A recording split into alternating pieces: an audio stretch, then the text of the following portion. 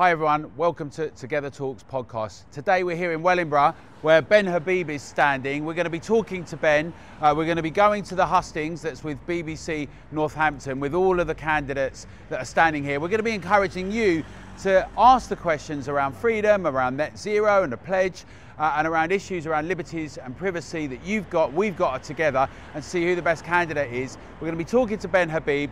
I personally am very impressed with him, but let's hear what he's got to say. We're going to see him out on the street canvassing. We're hearing all sorts of things about who's on the street here, who's not, who's worried, who's not, but we won't know till 15th of February what the outcome is. So we're also going to be here for the next couple of weeks. You'll see some exciting things that Together's going to do as well, but we want you all to get involved, to have a vote for who you think is the most freedom-loving, most privacy-adoring person together. So next up, Ben Habib. My name is Ben Habib. I'm the candidate for Reform UK. An interesting fact about myself is, well, I love boxing. I used to box in my university. Perhaps people don't know that, but it's as interesting as it gets. Okay, people will work through that. We've had two waves of inflation in this country. We talk about the wave of inflation that's happened in the last couple of years, but actually before that, when the banks collapsed in 2008, 2009, we printed money like billion to save the banks. And that devalued the pound in people's back pockets. So it took the working and middle classes out of the ability to afford houses, which was put beyond their reach. So we had asset price inflation originally, which has damaged people's ability to aspire, to use their savings for any meaningful purpose. That seems to have been lost in most debates. Then, of course, we had what happened when we unlocked, which was a spike in consumer price inflation. And that's the most obvious one, because people now are suffering not only the inability to buy houses that they need to buy, but also simply to buy the food and heat their homes in the way that they need to do it. So that's what's wrong, according to you. But that's what's wrong. So what we have to do, Jen is absolutely right, what we have to do is grow the economy. But you do not grow the economy by taxing people to hell and preventing wages from rising. What we've got to do is cut taxes on the working and middle classes. Our signature policy for Reform UK is to increase the threshold at which income tax is levied from £12,500 per annum to £20,000 per annum. That would take 6 million people out of the tax net. People are highly overtaxed. And the other really critical thing that we've got to do is pare back on this inexorable drive to net zero by 2050, which is burdening people's pockets incredibly. You do not save the environment by bankrupting the economy. And then lastly, what we've got to do is cut back on legal immigration, which is undercut. We'll come on to that. Yeah, we will, but it's important for the cost of living crisis. Cheap imported labour has made it impossible for the domestic labour market to increase its wages. So it's a combination of inability to increase wages, over-taxation, and over-costly regulations. Okay, you've managed to get a lot in there in that one answer. Ben Habib, you've just been on the hustings with BBC Northampton. Just tell us now, how do you think this is going? It's kicked off, you've been campaigning here for a while. What are people saying to you on the doorsteps? Well, I mean, a couple of things. So what is remarkable is how well-known Reform UK is now. You know, a few months ago, I was helping my fellow candidates in Mid-Bedfordshire and Tamworth, and Reform UK wasn't known. The big criticism was people don't know who you are. But actually, we've had no real problem with that here. When we've driven around in our bus or we've been on the streets, I've had lots of thumbs up. I've had the odd bird as well, but suggests even our detractors know who we are. And that's a good thing. So I think, you know, the recognition is getting out there. And the other thing that's interesting is that obviously a lot of people are apathetic, irritated with politics altogether, but there's an anger developing. I feel an anger in people, a bit like it was in 2016 and again in 2019 when Brexit was happening and then when Brexit wasn't delivered. And I feel an anger stirring in people. And you've seen that in the polls for Reform UK, haven't you? Going from 5% to now 13%, I think we polled recently. And And that's manifested on the streets here. So, I mean, how people vote on the day will obviously depend on how many people come out, but it's going to be an interesting by-election. Well, we'll come back to that, and we'll be following over the next couple of weeks with you. We'll be here together. We're going to be having a van out. We're going to encourage people to come out and vote, and we're going to say to people they should ask candidates rigorously about net zero. You talked about net zero. They should ask them about freedom and liberties. I want to say that, like, Helen, the candidate from the Conservatives, did talk about the fact that blaming Brexit was the wrong thing. But you've said that people are angry, but also that they may be apathetic. Do you think that a positive... Some are apathetic and some are angry. What do you think your chances are here, Ben? I suppose is one question. From an electoral point of view, what's your goal here? What are you aiming to do? So I'm aiming to win. The political sands are shifting, and they're shifting fast, and the polls can't keep up with political shifts when they happen like they're happening at the moment, which is self-evident when you look at what's happening to Reform UK's polling. So I'm aiming to win.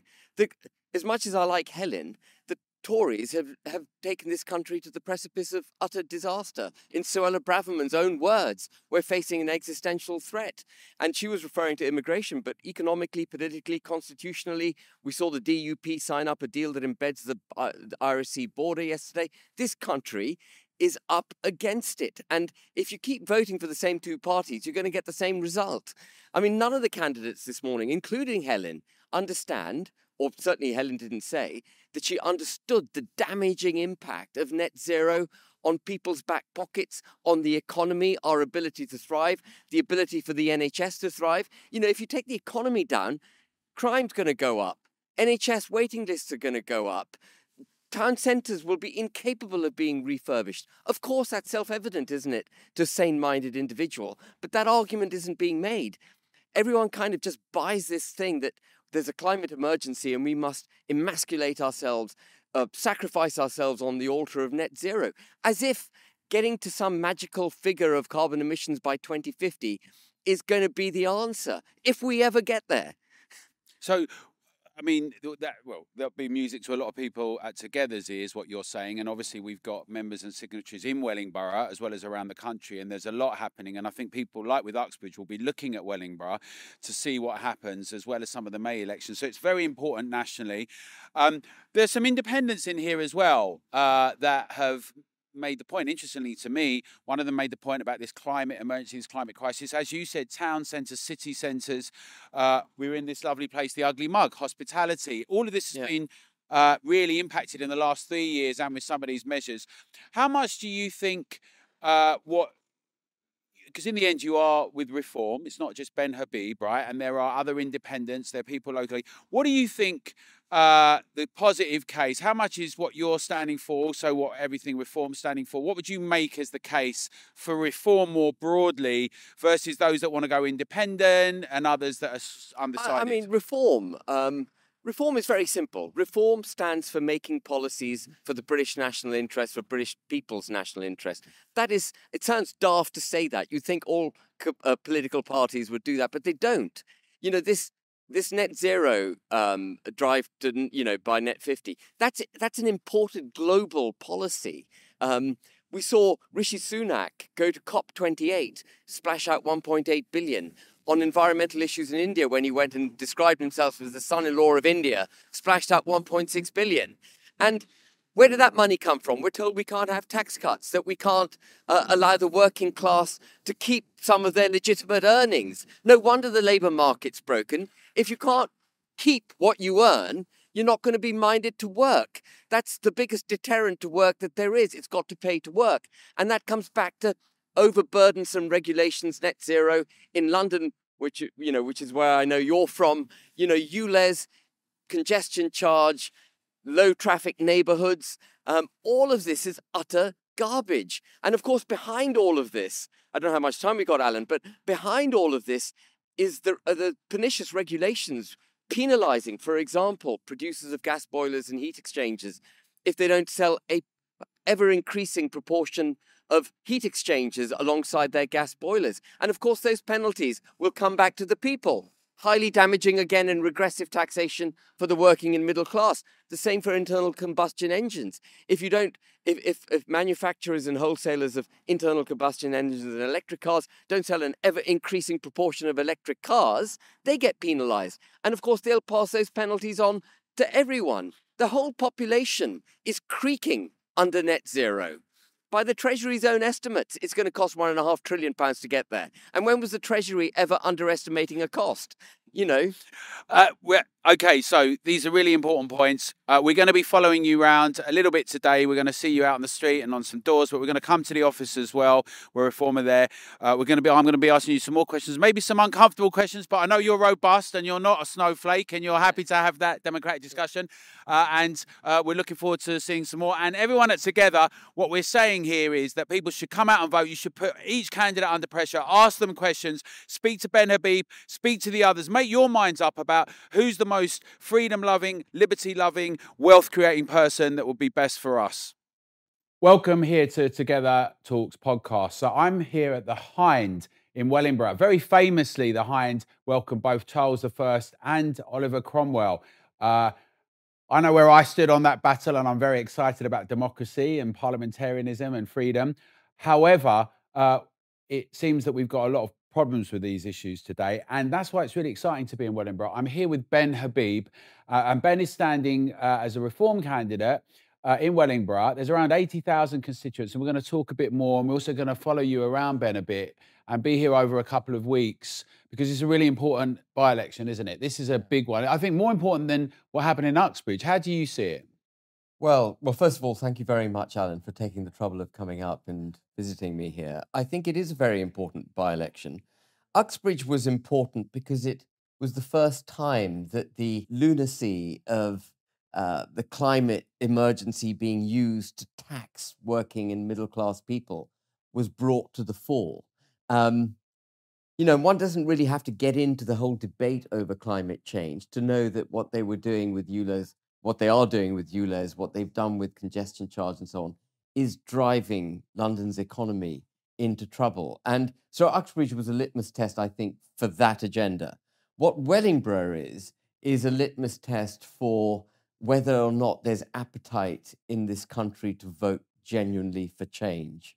Because as we all know, and I hope viewers have surmised already, that if you vote Conservative, what you get is effectively Labour policies. And if you vote Labour, you get Labour policies. They're two sides of the same coin. Both of them believe in borrowing a lot of money, taxing people to the hilt, redistributing wealth rather than creating it, dumbing down, infantilizing the population so that aspiration is driven out of us and dependency has become, you know, the thing that they advocate for, essentially. And we can see that. I'm kind of jumping ahead. You're getting an essay answer. But, you know, you see that in all the numbers we've got. GDP is, our economy is not growing. GDP is stagnant. But we've got 6 million people on universal credit to a greater or less extent, rampant immigration. All these things are symptomatic of policies of a tax, borrow and spend government where people are paid effectively to stay at home and you're not paid if you go to work. So I'm going to drill down on a few things that I think Together viewers in particular will be very interested in. We've got Together signatories and members and broader supporters in Wellingborough, as well as across the country. Like a few things. You talk about the net zero things. That's something that we've got a big campaign about. Firstly, to have transparency about what's actually going on. What does it mean, net zero? We've got these abstract ideas, but how does it impact us, cost and that type of thing? And also about what we've seen in the last few years. People talk about, quite rightly, the cost of living crisis. Some call it a cost of lockdown crisis. But how do you see, and let's start with this, the ability for Britain, how would you like to see productivity, wealth creation, solving some of these issues? It might be better for some people to be on welfare because they're not earning enough money. How do these things get resolved? Is this something that you've got very clear ideas about? What are they?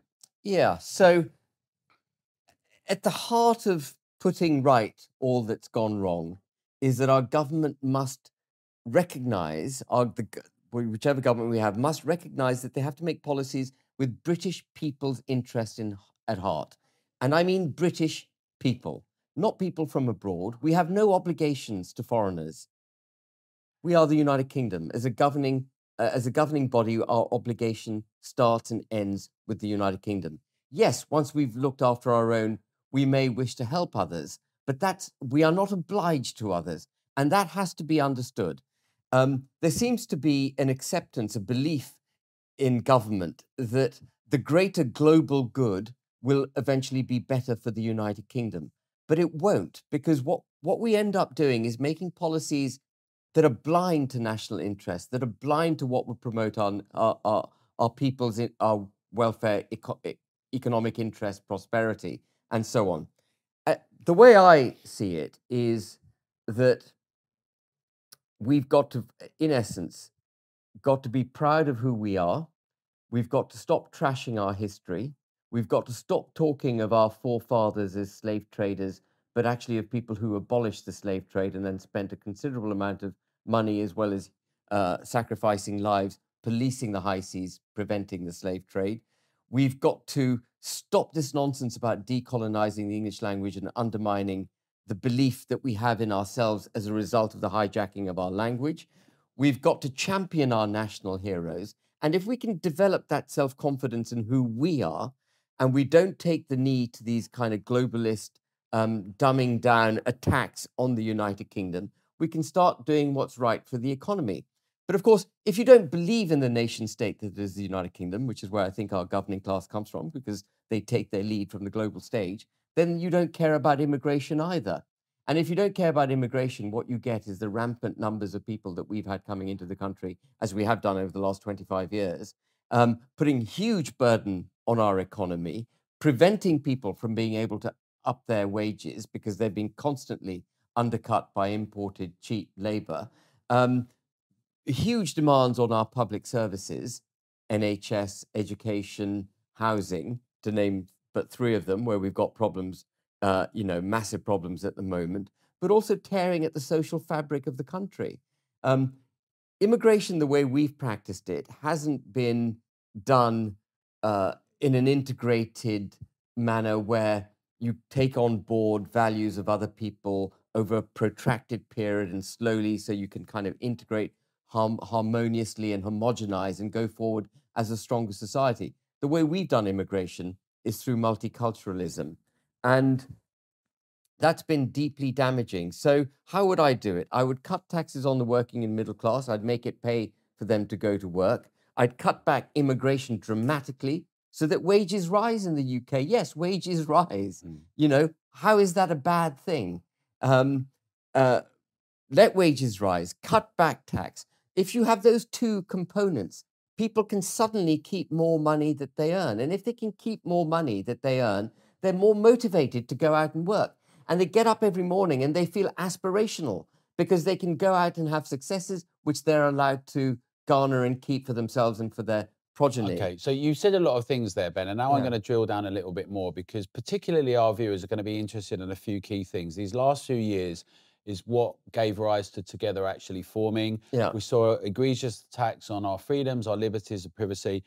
Some people will say, perhaps some people in Reform will say, well, Reform is actually just like the Conservatives used to be, or is it Tory light?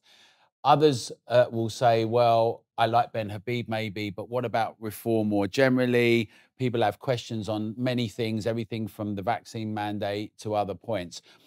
From the points of views of freedom and on lockdowns and on questions around liberty, we hear your points on net zero, hear your points on immigration, on democracy and what's new. How is this not, and tell me, I want to hear from you, not a continuation of what we see in Westminster? The similar people that went to similar schools, that all do similar things. They happen to like going to Davos and that type of thing, rather than like Keir Starmer prefers Davos to Westminster, it sounds like. But how is this different? What is new about this? Or do we need something that's different? How do you see that? What would you say to people? Okay, so I was very reluctant. This is a personal response. I was very reluctant to get into a political party. I didn't want to be part of a political party for fear of my own views and beliefs having to be dumbed down, towing the line for a greater kind of policy agenda.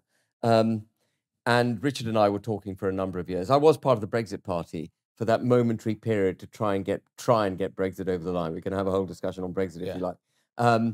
But then I took a step back from the Brexit Party, which then became Reform. And I was campaigning for various issues which I believed in, which again, we can talk about if you like.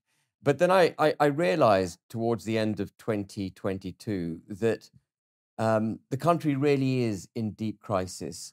You know, I think we go around, we live our lives in the belief that the UK will bounce back, that there's always been complaints about the NHS, that we're always complaining about people living on benefits, we're always complaining about too much tax, and somehow we keep surviving. And I don't think that presumption holds true anymore. I think the UK is genuinely facing an existential threat. Indeed, I think Western democracies are facing an existential threat for the kind of reasons that in my opening comments that I made.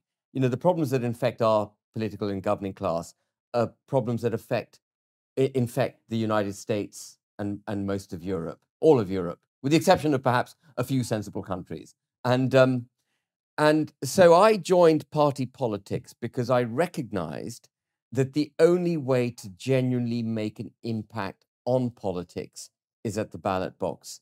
Ultimately, you've got to stand up and be counted. You can do it through campaigning, but then what you're trying to achieve through campaigning is turning the minds of those who are already corrupted.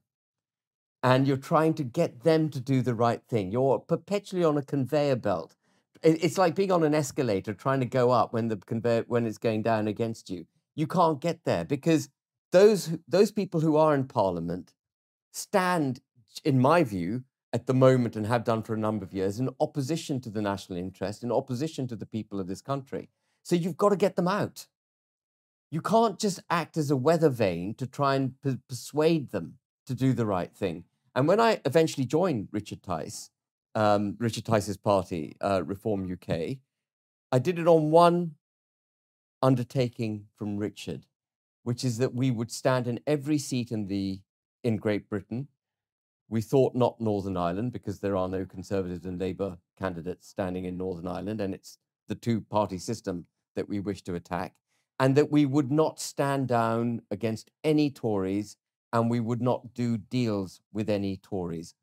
We have to offer a genuine option for change. The Conservative Party has hoodwinked the public for decades, claiming that they are small c conservative, believe in all the kinds of things I opened this conversation with, and then delivering socialist Labour type policies. And they've killed aspiration, they've introduced dependency, they've killed wealth creation. It's become all about wealth redistribution. Immigration is rampant. They're embedding at a speed. Well, look, can I of knots. interrupt? I agree. I think many people, and I'm going to have a coffee whilst we talk about this. Yeah. I think many Sorry, people, I'm not. I hope I'm not being too repetitive. It's good. No, people may well agree with you, Ben, but my question to you is, how is what you're doing new? You make a point about campaigning, and it will fall on a lot of ears that are cynical and apathetic. You said apathy when I spoke to you earlier, which we're going to cut to in a while to show the hustings. I don't think it's apathy as much. I think people don't feel they have control and autonomy over their future and their situation. So they think that they're very cynical and distrustful about politicians. And often they're not so much about you as an individual. But the point still arises, you know, you make all these points about those that are in power at the moment, corrupted. And I happen to think, and we together, many of us think that there's technocrats are all a blancmange and that's a big problem. But how is it not then, if I play devil's advocate, a few smart people in reform saying, well, just vote for us, we'll do it. What about all the issues that we've seen in the civil service? What about the capture of all our institutions? What about DEI, diversity, equality, inclusion? What about ESG, these things that have dominated in banking and across the board? And we will need to come on to what happened with Brexit a little bit and the Conservatives. And I get it in the spirit, like deals being done. But how are people going to have a confidence that Ben Habib, but also maybe Reform, are not going to be just like the others? How is it different and distinctive? That's what people are going to be asking. Because a lot of people to us say, well, what about all these different independent parties? Maybe everyone should unite. We should have a coalition. And I know this is a second question. It would make one think, when people are so cynical and disenchanted with politics, that almost anyone should be able to get in that's challenging it. So I want to know, if you come on to that second, why that isn't happening at the moment. So in terms of why is Reform UK different, I don't need to be here. I've got a perfectly sensible, Yeah. remunerative life outside politics. I'm only here because I genuinely think the country is in deep, deep trouble. Yeah. I got triggered by the inability of the political class to deliver the people's mandate for Brexit. And then as you get more involved in politics, and I'm sure you've been on this journey, Alan, as you get more involved in politics and the mist lifts and you see how much damage these people are doing, how much they hoodwink you, you get more and more triggered. And once you're triggered in that way, it's very hard to then put the blinkers back down and go back to normal life. So I'm here because I am compelled to be here. I am duty bound to be here. I'm not a career politician. What I would like more than anything on the planet is for the Conservative Party or some party, any party, to do what I think needs to be done and put me out of business so I can go back to my normal life. And I think most people in Reform UK come at it because of that reason. We're not at it because we wish to be politicians that make a career out of it and then decide what policies we have and what we might do for the country. We're at it because we genuinely think the country is facing massive threat. And we've got to avert that threat. If and when that threat is averted, you will see me retreat. I'll be gone. Is that being communicated, do you think, to the constituents in Wellingborough? How are people listening to your message? How are they engaging and responding with that? What's your take on what the lay of the land is here? Well, the way I've been fighting my campaign is on the streets, meeting people. That's not the most productive way to have a conversation. So I've been having a series of meetings with constituents who wish to come and meet me. So I've had 2 or 3 in Wellingborough. I've got one in Chelveston tomorrow, and then I've got another one in Rushton on Saturday with Anne Widdecombe. And I'm doing as many of these as I possibly can. And what I tell these people is my view of the world, which is that we're being run with this kind of globalist set of policies that need to be reversed, that the country is overregulated, overtaxed, and is being socially torn apart through rampant immigration, and that we face economic, political, and constitutional implosion if we don't get a grip of this. And people understand it, they get it, they feel it, they can see it on the streets. We see it manifested in our public services that are all broken, crime out of control, the smell of weed every 15 yards as you walk down the street, the derelict shops, the offices that aren't occupied. There's a visual impression of broken Britain.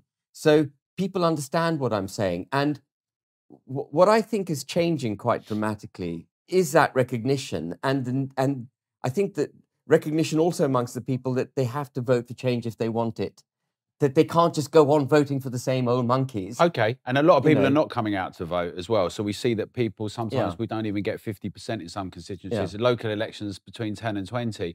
My question, I'm going to push you further on this now because I agree, and we all agree, that this is critical in Britain, and people talk about watershed moments and precipices, but there is a sense in which it's dangerous as well when the democratic arena just seems like it's just why would people engage with it, right? That's dangerous. So the question is, right, let me just track back a little bit. Obviously, Nigel Farage is very famous, very well known, you know, he dedicated his life to a very particular thing, Brexit. It's loved by many because of it, despised by others because of it. And we've only just seen yesterday Mr. Osborne's Evening Standard talking about a new thing that Brexit, many people don't want it, we go back, the rejoining moment, and advocating for that, interestingly. And even as you've talked about, even if it's not formally done, you can see it informally being done. It's already happening. Yeah. Now, the question is, some things were done at the time, right? So Nigel and Richard, when it was the Brexit party, there was a deal that was done with the Tories. It's very public. Nigel now says, well, it was a mistake potentially, and it was a mistake.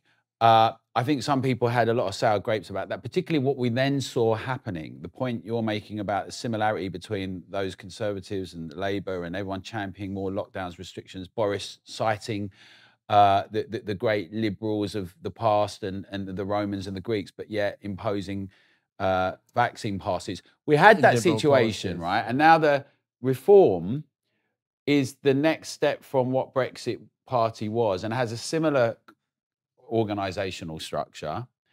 How is it? If reform, let me just make one thing clear. The minute reform, did it not? So this is the point. Yeah. the democratic spirit, the democratic quotient, and then a deal was done. Yeah. What about all the people on the ground? What about all of that? Brexit and what it meant, and now what we're seeing happening. Why should people trust reform now? And are you going to have an impact on all of that? What does that all mean for people? Yeah, I mean, I can only, like, let me just say this. If Reform UK becomes some form of surrogate for the Tory party, and I sense that that's what it is or is becoming, I will be off before you can say Robert's my father's brother. I will be gone, and I will be blowing it from the rooftops that Reform UK is a Trojan horse and should not be backed. Reform, I hope, will stay true to its ideal, which is to reform the United Kingdom and to return policy making and laws to the United Kingdom made for the United Kingdom's best interests. That's what I hope it is. That's what Brexit was. Brexit, by the way, people keep saying Brexit's not working. Brexit cannot fail. Brexit is simply the United Kingdom taking its rightful default position with 167 other countries out of 195 in the world that are not a member of the EU. We do not need to be a member of the EU for us to have a bright future. I mean, we should be turning it on its head and saying to Remainers and Rejoiners, make the case to join the EU, because the default position is the United Kingdom being on its own. That's what we are. The social, political, and constitutional construct that is the United Kingdom came about over thousands of years. The EU is a political experiment that's existed for a couple of decades and ain't going so well. Yeah. You know? So people can see that. And in fact, Helen, the Conservative candidate, was making the point that Britain's doing better than some of our neighbours. And look at what's happening in Germany. Much better than Germany. And so here's the other thing that some people will say. They'll say, well, they are deadly serious about this election, both here in Wellingborough and across the country, and they want to not have certain people in power. And that whilst they really might like Ben Habib or reform, what's the prospect of that being a reality when people are so wedded to either still the Conservatives and Labour, even though many are politically homeless? I think I can win this. I think I can win this seat. And this country's election coming up nationally as well. Just what would you say to people about that? One step at a time. Yes. If I win this seat, let's talk about winning. I think even if I put Conservatives into third place by coming second, I think that'll be politically seismic. But if I win this seat, Alan, you will see a political tsunami go across Westminster. Yeah. They will be in utter shock that someone who's never held a parliamentary position before has joined a new party that's only 3 or 4 years old and has come into Parliament. It'll tell them that the first past the post system that has protected the Conservative and Labour parties is no longer protecting them, and that the people are up and they are voting. It'll be seismic. It'll be seismic for that reason. It'll also be seismic because when I first speak, there's a protocol in Parliament that your first speech is actually quite tame and you get up and you thank everyone, you do all the niceties. Mine will not be tame. I will get up and I will tell the Conservative Party, the governing party, and the opposition why I'm there. It's because they have failed this country repeatedly, that they offer no bright future for this country, that they have taken, collectively, both of them, have taken this country to the precipice, and we are either about to fall over. I hope we haven't already fallen over. I will sock it to the two main parties every day that I go to the Commons in a way that they haven't experienced. Not with the timidity of a party political animal, but with the robustness of a Genghis Khan. That is what I intend to do if I get returned. So if I win this seat, it'll be massive for the political landscape in the United Kingdom. If I come second, it'll send a shockwave. I'd rather win than send a shockwave. I'd rather have a tsunami than have a shockwave. If I win this seat, then all bets are off as far as the two main parties are concerned. We can make an impact at the general election. I get that. I want to ask you some specifics. You want to have control of the borders. Yeah. It's not, this particular issue isn't the one for together, but we do have an issue around things like digital ID cards, surveillance, constant state. So it's a bit like free speech. A lot of people on our side, some people will say they're for free speech until it's something they don't like hearing. And then sometimes they're not for that. And we are unequivocally for free speech and a free society. Similarly, we're opposed to draconian measures of restrictions for our citizens, even when, and it's interesting now, it's being dangled around the question of migration. So where do you stand on compulsory digital IDs and surveillance by the state, even for an issue like migration, which you're really clearly so passionate about? Yeah, so I'm completely against central bank digital currencies. I see them as positively evil. You know, central bank, that's people confuse it often with cryptocurrencies. It's the antithesis of cryptocurrencies. Cryptocurrencies is, you know, you own some kind of notional asset which no one can really track down because it's yours, it's held, it's yours privately. Central bank digital currencies, basically the pound note that you, Alan, own is, I'm sure you know all this, Alan, but, you know, for those who are watching, the pound note that you own will be registered at the Bank of England as being Alan's. And when you spend it, they will know exactly what you spent it on. Yeah. And that is total state control. And we've got to stop it. We're already moving away from a cashless society, which is very damaging, I think, to freedom. The fact that we can't spend our money without it going through a system that can be audited and, you know, decisions can be made based on how they see our spending habits and what we do. So totally against all of that, IDs, etc., against the mandatory vaccination. It wasn't a vaccine. At best, it was some kind of prophylactic. It wasn't a vaccine. It didn't protect in the way they said it would protect. Totally against lockdowns. Boris Johnson used to liken lockdowns to World War II, the fighting COVID to World War II. It's the antithesis of World War II. In World War II, people gave up their lives to save their civil liberties. In COVID, we gave up our civil liberties to save our lives. That's the transition this country's been through. We've given up Northern Ireland. One of the reasons I've stayed in politics is to protect the United Kingdom of Great Britain and Northern Ireland. We've given up 1.8 million people across the Irish Sea, British citizens, to a foreign power, subject to foreign laws made by a foreign legislature, enforced by a foreign court, without a single shot being fired. Yeah, so you wouldn't have digital IDs. Sorry, I've moved on, but, you know, around the issue of migration is, I think, what you're saying as well. You wouldn't allow them to be imposed on the basis. No, right, okay. Yeah, so we should know who's in our country without having for everyone carrying an ID card. Got it. Thank you. And another thing that came up recently, I mean, I'm not going to try and hold you accountable for things other people have said, but I happened to be on a panel with Richard, and there was a discussion about the banning of certain marches or flags and things like that. And I happen to think that's quite dangerous, even if I find some of the ideas reprehensible. I think it's very dangerous. What we have to do is, we've got two problems. So we were talking about the Palestinian marches, presumably. We've got two issues with this rampant migration that's taking place in the UK. The first is to stop it, to halt it, and, you know, dramatically reduce it. I think that's we're very clear. Reform UK is very clear on that. What people aren't talking about so much is the second leg of the issue that we've got to get on with, and that is multiculturalism has to stop operating as multiculturalism. We have to integrate. We have to integrate as a society. That doesn't mean we all have to believe the same things. We can have diversity of thought, but we've got to have inclusion when it comes to our societal norms. And the settled social construct that I mentioned that's taken thousands of years to create in the United Kingdom, that's got to be harmonious and relatively homogenous. There's got to be positive attempts and efforts made to integrate. We've got to get on with it urgently.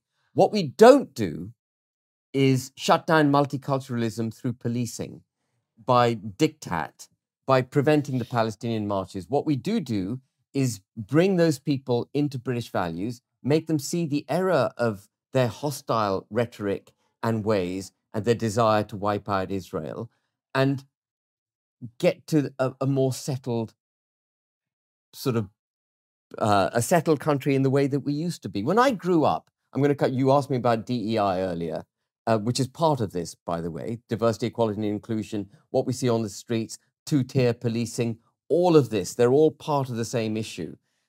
When I grew up, it was very, very clear, and I'm sure you'll remember this because we're a similar age, we were told everyone is equal.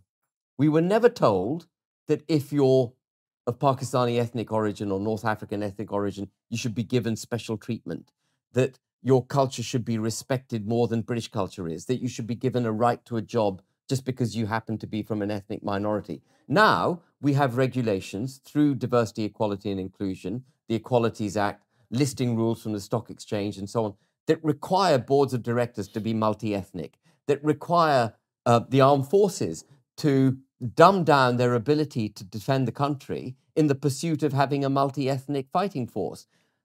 We've got to do away with DEI needs to be abolished. We talk about woke. Woke is not a social, woke hasn't just turned up as a fad. Woke has been regulated and legislated into place. It's been put there by our governing classes. It's in acts of parliament. It's in regulations that govern us. So when you asked me earlier, some time ago, how would you get rid of it? I know precisely where we need to go to unpick the regulatory and legal framework that has instituted woke, that has instituted diversity and equality and inclusion, and that has prevented us from being able to have the kind of peaceful marches that we would like to see on our streets. Okay, good answer. So I'm going to, couple of questions, then we're going to come out on the street with you, because we've done some shooting earlier with you with the BBC, asked us to stop filming. Obviously, we all pay for the BBC. I think it was a great hustings and nice on the radio, but it's interesting that they, you know, people get slightly petrified where we're from. I think they thought we were going to do some kind of intervention, a bit like Just Stop Oil. We're very different to that, but we are very passionate in making sure that everyone gets to hear and engage, and we want the public involved as much as possible. And that's why we're doing this as well, because we think that everyone in Wellingborough who is a supporter or a fan of Together should come out and vote. You should ask Ben and the other candidates where they stand on the net zero pledge that we've got, right? We've got a pledge on net zero. Ben talks very passionately about his criticisms of net zero and the other issues, and you should come out and vote. You should do that, right? It's really important. We're going to be encouraging people to do that and also to get involved. But a couple of quick final questions till we go out, Ben. One thing that's come up is that people are saying we should have, you know, get ready for war and national conscription.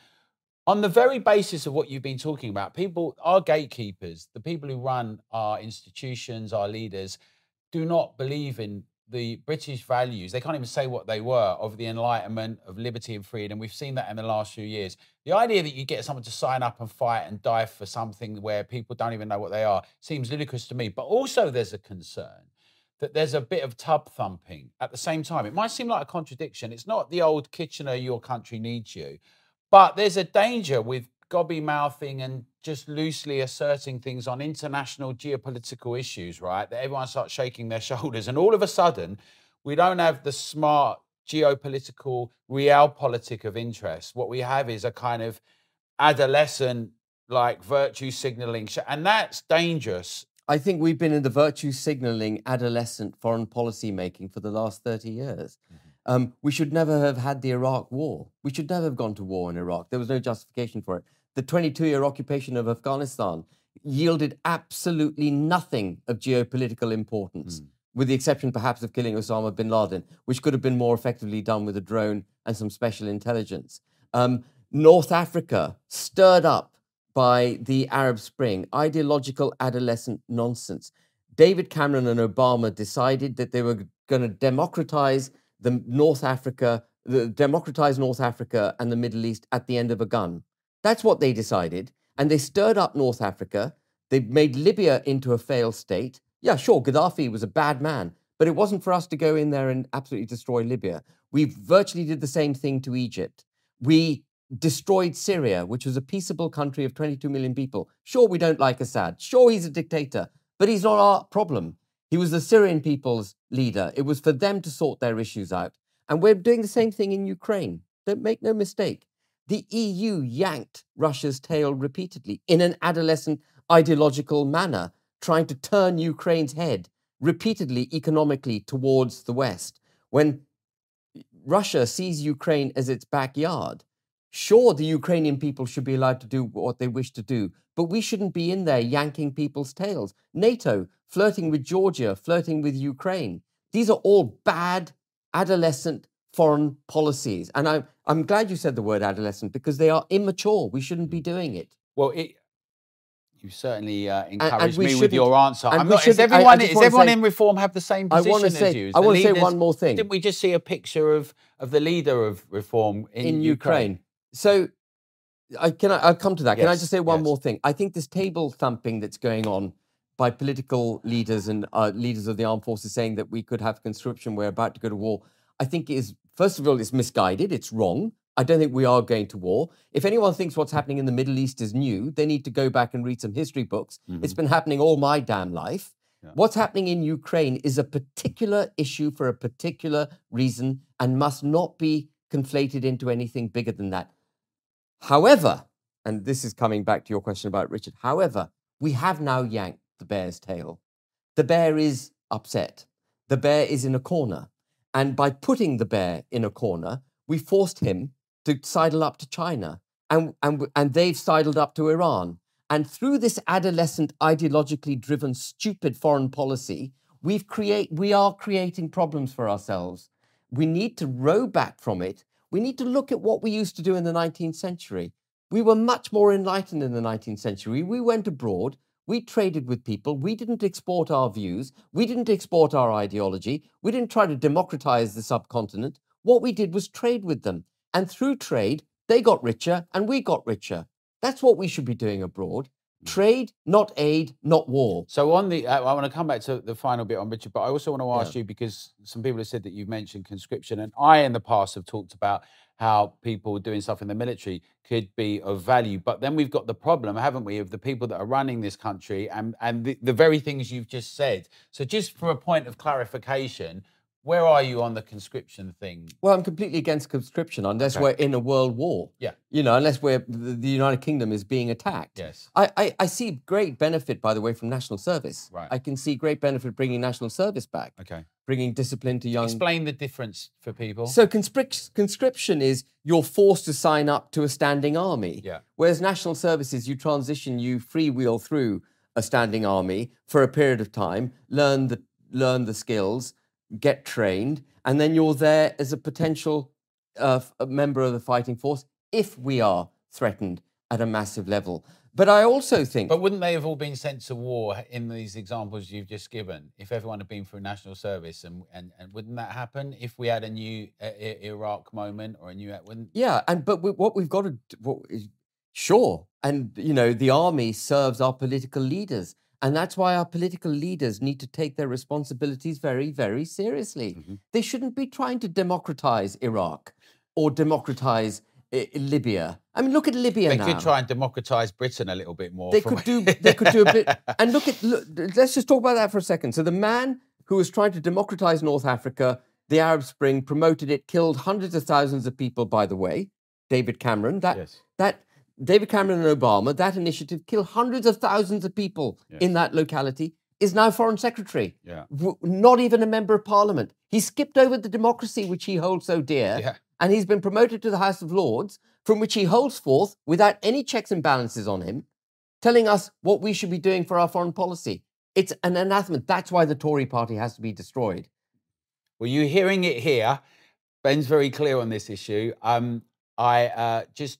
Richard was in Ukraine. Just tell us why you think that is. And then we're going to come on the street with you, if that's all right. And we're going to come back and revisit this in a bit. So let me be clear on something else. Having yanked the bear's tail, if we end up in a war with Russia and China, I will be the first to sign up. Okay. Because I will put my country's interests first. Even though it's a war that we may have been able to avoid, should have avoided, I will go and do what's right for the country. I'm probably too old for it, so they'll turn me away, but I will do what's right for the country. Richard was there, I think, on a humanitarian mission. He was not there advocating for war against Russia. I don't want war with Russia. I want no war with anyone. We should avoid it like the plague. But we should be bloody well ready for it. And we have diminished our armed forces, and we need to invest in them. You know, we talk about the hijacking of the English language. One of the most pernicious forms of hijacking has been the peace dividend. Do you remember the peace dividend? It emerged in the late 80s after the Berlin Wall fell. We can spend the peace dividend. What that meant was hollowing out our armed forces. We should never have done it. If you want peace, be prepared for war. Well, I think it's interesting that someone who grew up boxing, which is kind of a good thing. I like boxing. Anyone who's never been in the ring with someone or trained in boxing should get to know what it is. I'm always really interested in politicians who talk about war who've often never been in a punch-up themselves. I mean, war is brutal and terrible and disgusting, and although there are ideas that I think we should be prepared to fight and die for. But diplomacy, and I think the thing is what you've demonstrated for here, I sit with a lot of people and we argue a lot of things politically in the last couple of years. We've been doing it up and down the country, is that, Ben, you've got a very, very clear and resolute set of ideas. You seem to be refreshing from the point of view of in a way that where other politicians don't want to be. I was stopped by Helen's special advisor who intervened when I tried to talk to her and said, really? come and speak to me. And I find that happens a lot now with these professional politicians. But hopefully we'll get to speak to her and we'll speak to the Labour and Lib Dem guys. We've not managed to see the Lib Dem councillor in Bath come out for over 350 days to talk to their constituents. There's a contempt, it seems. Just finally, tell us what you will do in Wellingborough. How will you be with constituents? Remind people why you think they should vote for you. From a local perspective or from the national? Do both if you want. So everyone tells me, Ben, you've got to fight the campaign on local issues. When the nation is facing an existential threat, I'm afraid it is the national issues that are going to determine your fate. Mm-hmm. And Wellingborough is not alone as a constituency suffering in the various things it's suffering in. NHS not working properly, centre of town, tired, derelict, retail units out of use, crime on the up, etc. These things are national, okay? So what I will do for Wellingborough is fight those national issues in the way that they need to be fought in order to prevent them from manifesting themselves locally, okay? Now, the other thing that I find really interesting about the hustings, and I just don't going really local, no one talked about North Northamptonshire District Council. That's the district council that runs the constituency together with Corby, Kettering and East Northamptonshire. It was created 3-4 years ago.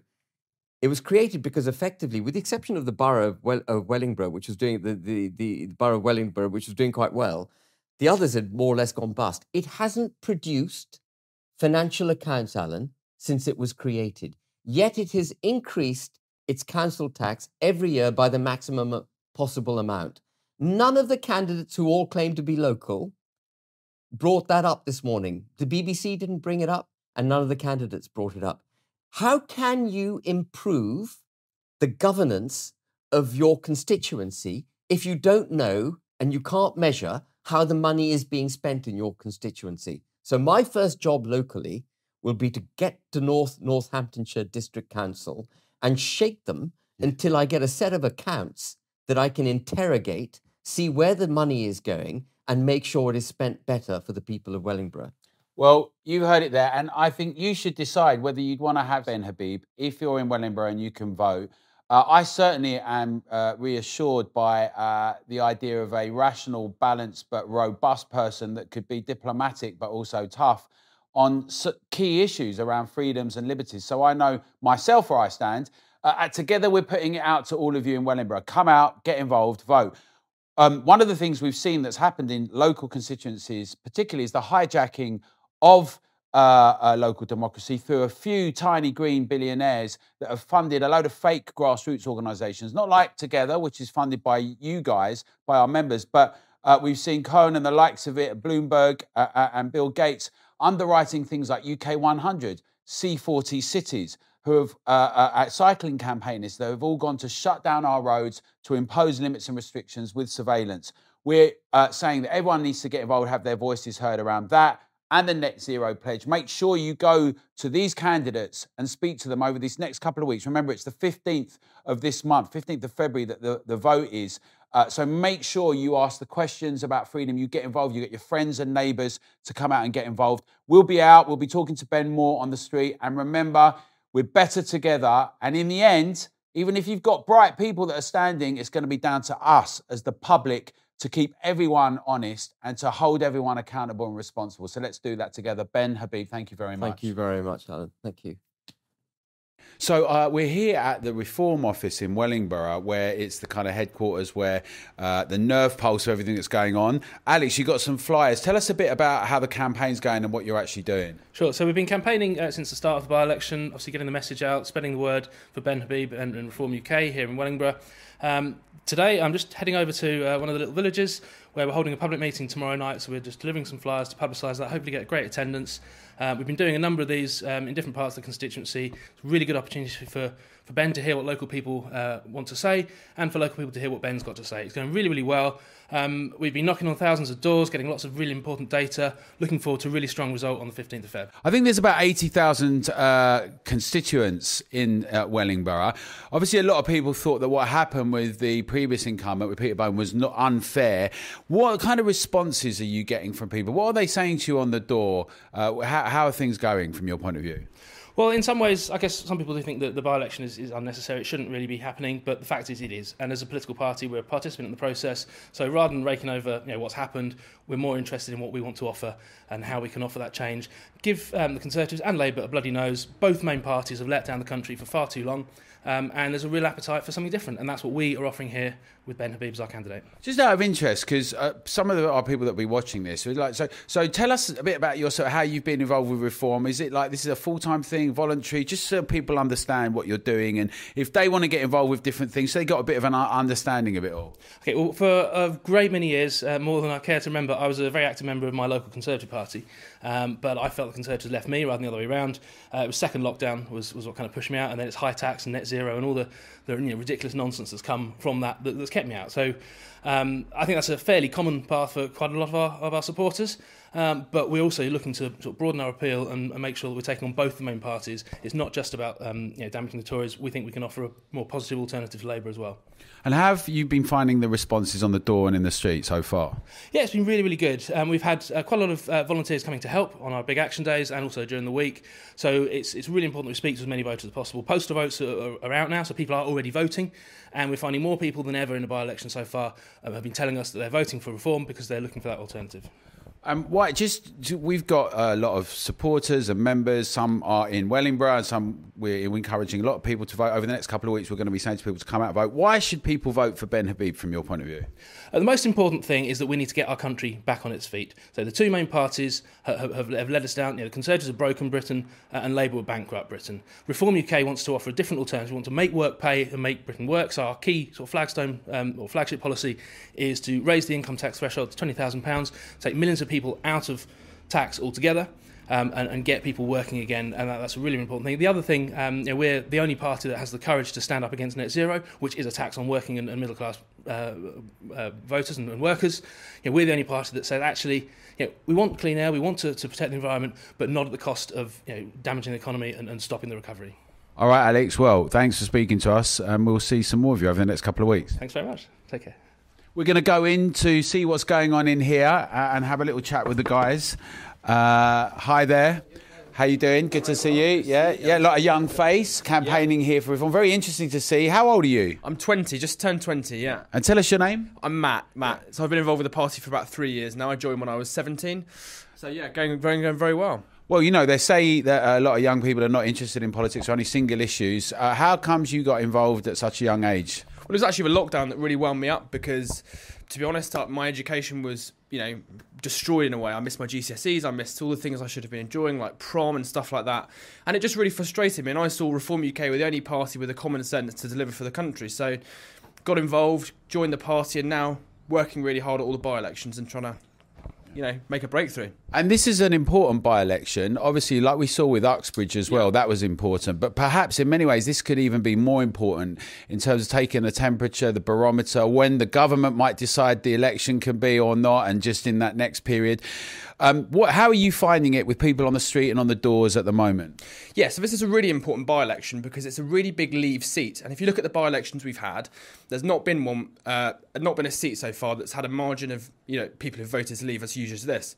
So this is a seat which is a huge watermark for the government because it voted Leave like a lot of red wall seats. So actually, the Tories will lose this badly and we'll make a great breakthrough, hopefully getting a really good share of the vote and alarming the Conservatives. On the streets, the key message is people are furious about immigration. That's come up a lot. Everyone was saying on the hustings this morning it was a key issue on the BBC debate. So people are furious at immigration, they're furious at the Conservatives' failure, and really people see no alternative in Labour who are offering absolutely nothing. OK, well, Matt, thank you for your time, and we look forward over the next couple of weeks to see how this is all playing out. Absolutely. Really looking forward for Ben to get a really, really good result, which shocks the main parties. Thank you. But some people just want to call themselves independent because they're so tarnished, the parties, many of them now. That independence was absolutely nuts, wasn't she? That's what I'm saying. Yeah, she's saying climate. Marion, complete lunatic. Yeah. Complete fruit cake. Okay, hello. Hi, how do you do? I'm good. Cheers. Nice to see you. Do you guys live locally? Yeah, I don't live here, I live in Okay, okay, but if you did live here, then you should vote for me. What are the major issues in this constituency, Ben, for people right now? So, I mean, they're very similar to the national problems. You know, tired town centre, vacated by shoppers that are put out of business by online trading, out of town shopping, business rates being through the roof, an inability to refurbish, repurpose cost effectively, planning not being helpful. You know, all of that conspiring to make what was a fantastic market town really quite depressed at the moment. And then on crime, again, the same kind of issues nationally. I think one of the biggest problems with the criminality, I didn't get to say it this morning, but the biggest problem with criminality is when the police legitimise what they call, well, effectively legitimise what they call petty crimes. By using the word petty, they legitimise it. They almost say, well, it's kind of petty. It's all right. And when you give people that entry point, you give them the confidence that petty crime won't be prosecuted. Actually, you're emboldening criminality, aren't you? And I think so. You've got that problem here. Every 15 yards, you'll get a whiff of weed. Many barber shops. You know, query why so many people need haircuts. You know what I'm saying? And then the NHS, of course, they've got a hospital in the Wellingborough constituency called Isbrook, but it hasn't got an accident emergency facility. Wow. And Peter Bone said he'd get it in place, but of course he hasn't. You know, very difficult when money is stretched. Median wage here is 20% below the national average, and the national average is already low. Yeah. I mean, what's really critical is that we grip those national policies that are damaging not just Wellingborough, but so many other towns like it, that it empower it to go forward prosperously. Cut taxes on the working and middle classes, cut business rates, cut taxes on sole traders and businesses, pare back net zero, which is so costly. You know, if you do just those simple things, cut back immigration, which is undermining people's ability to grow their wages, do these simple things and you'll see the economic organism respond virtually instantly. For me, Ben Habib. Well, come to this. Come and listen to Anne. I have read your piece, so You have, we will, yeah. we'll sort it out. But I don't actually have the right to vote, Okay, why is that? because I'm American. You're American. Yes. You don't sound it. Well, can't help it. Can't help it. But Anyway, nice to All meet the you. best. Yeah, Good all luck. the best. How do you get the 50% or 40% of the people who are not voting, some haven't registered, but who don't feel inspired to vote? Surely that's where you want to get to. What's the message to them if there is one? Well, the message to them is, you know, if you don't vote, which is about the only mechanism you have to effect change, you're giving up on the political direction of your country, your own destiny, your children's destiny. You're actually damaging your own interest. You've got to get out there and make your voice heard. It's the one limited way we have to make our... That's why I joined a political party, was to make an impact at the electoral, at the ballot box. You've heard from Ben Habib. We've been here in Wellingborough. I'd say to everyone who's a Together supporter, a member, or just someone who likes many of the things we're doing, come out and vote. Have your voice heard. It's not the only thing you can do. Of course, you can carry on campaigning, you can protest, you can challenge, but it's important that you participate, right, in this part as well. So put these questions to the candidates, put the questions to Ben. He's been very upfront about his thoughts on things like net zero, on our freedoms and privacy, digital ID, CBDC. These are all things that are together we think are really, really important to address. So we'll be here for the next couple of weeks. And please, if you like what we're doing, if you believe in it, then think that we should have an insurance scheme for our freedom and our privacy, then become a member of Together. We rely on that. That's how we keep going. Do become a member today. We're going to be doing more of these Together Talks podcasts. Very soon we'll be going out and doing some stuff with a very well-known farmer and a campaign that's coming up. But right now we'll be doing more in Wellingborough. And do remember that we're always stronger and better together.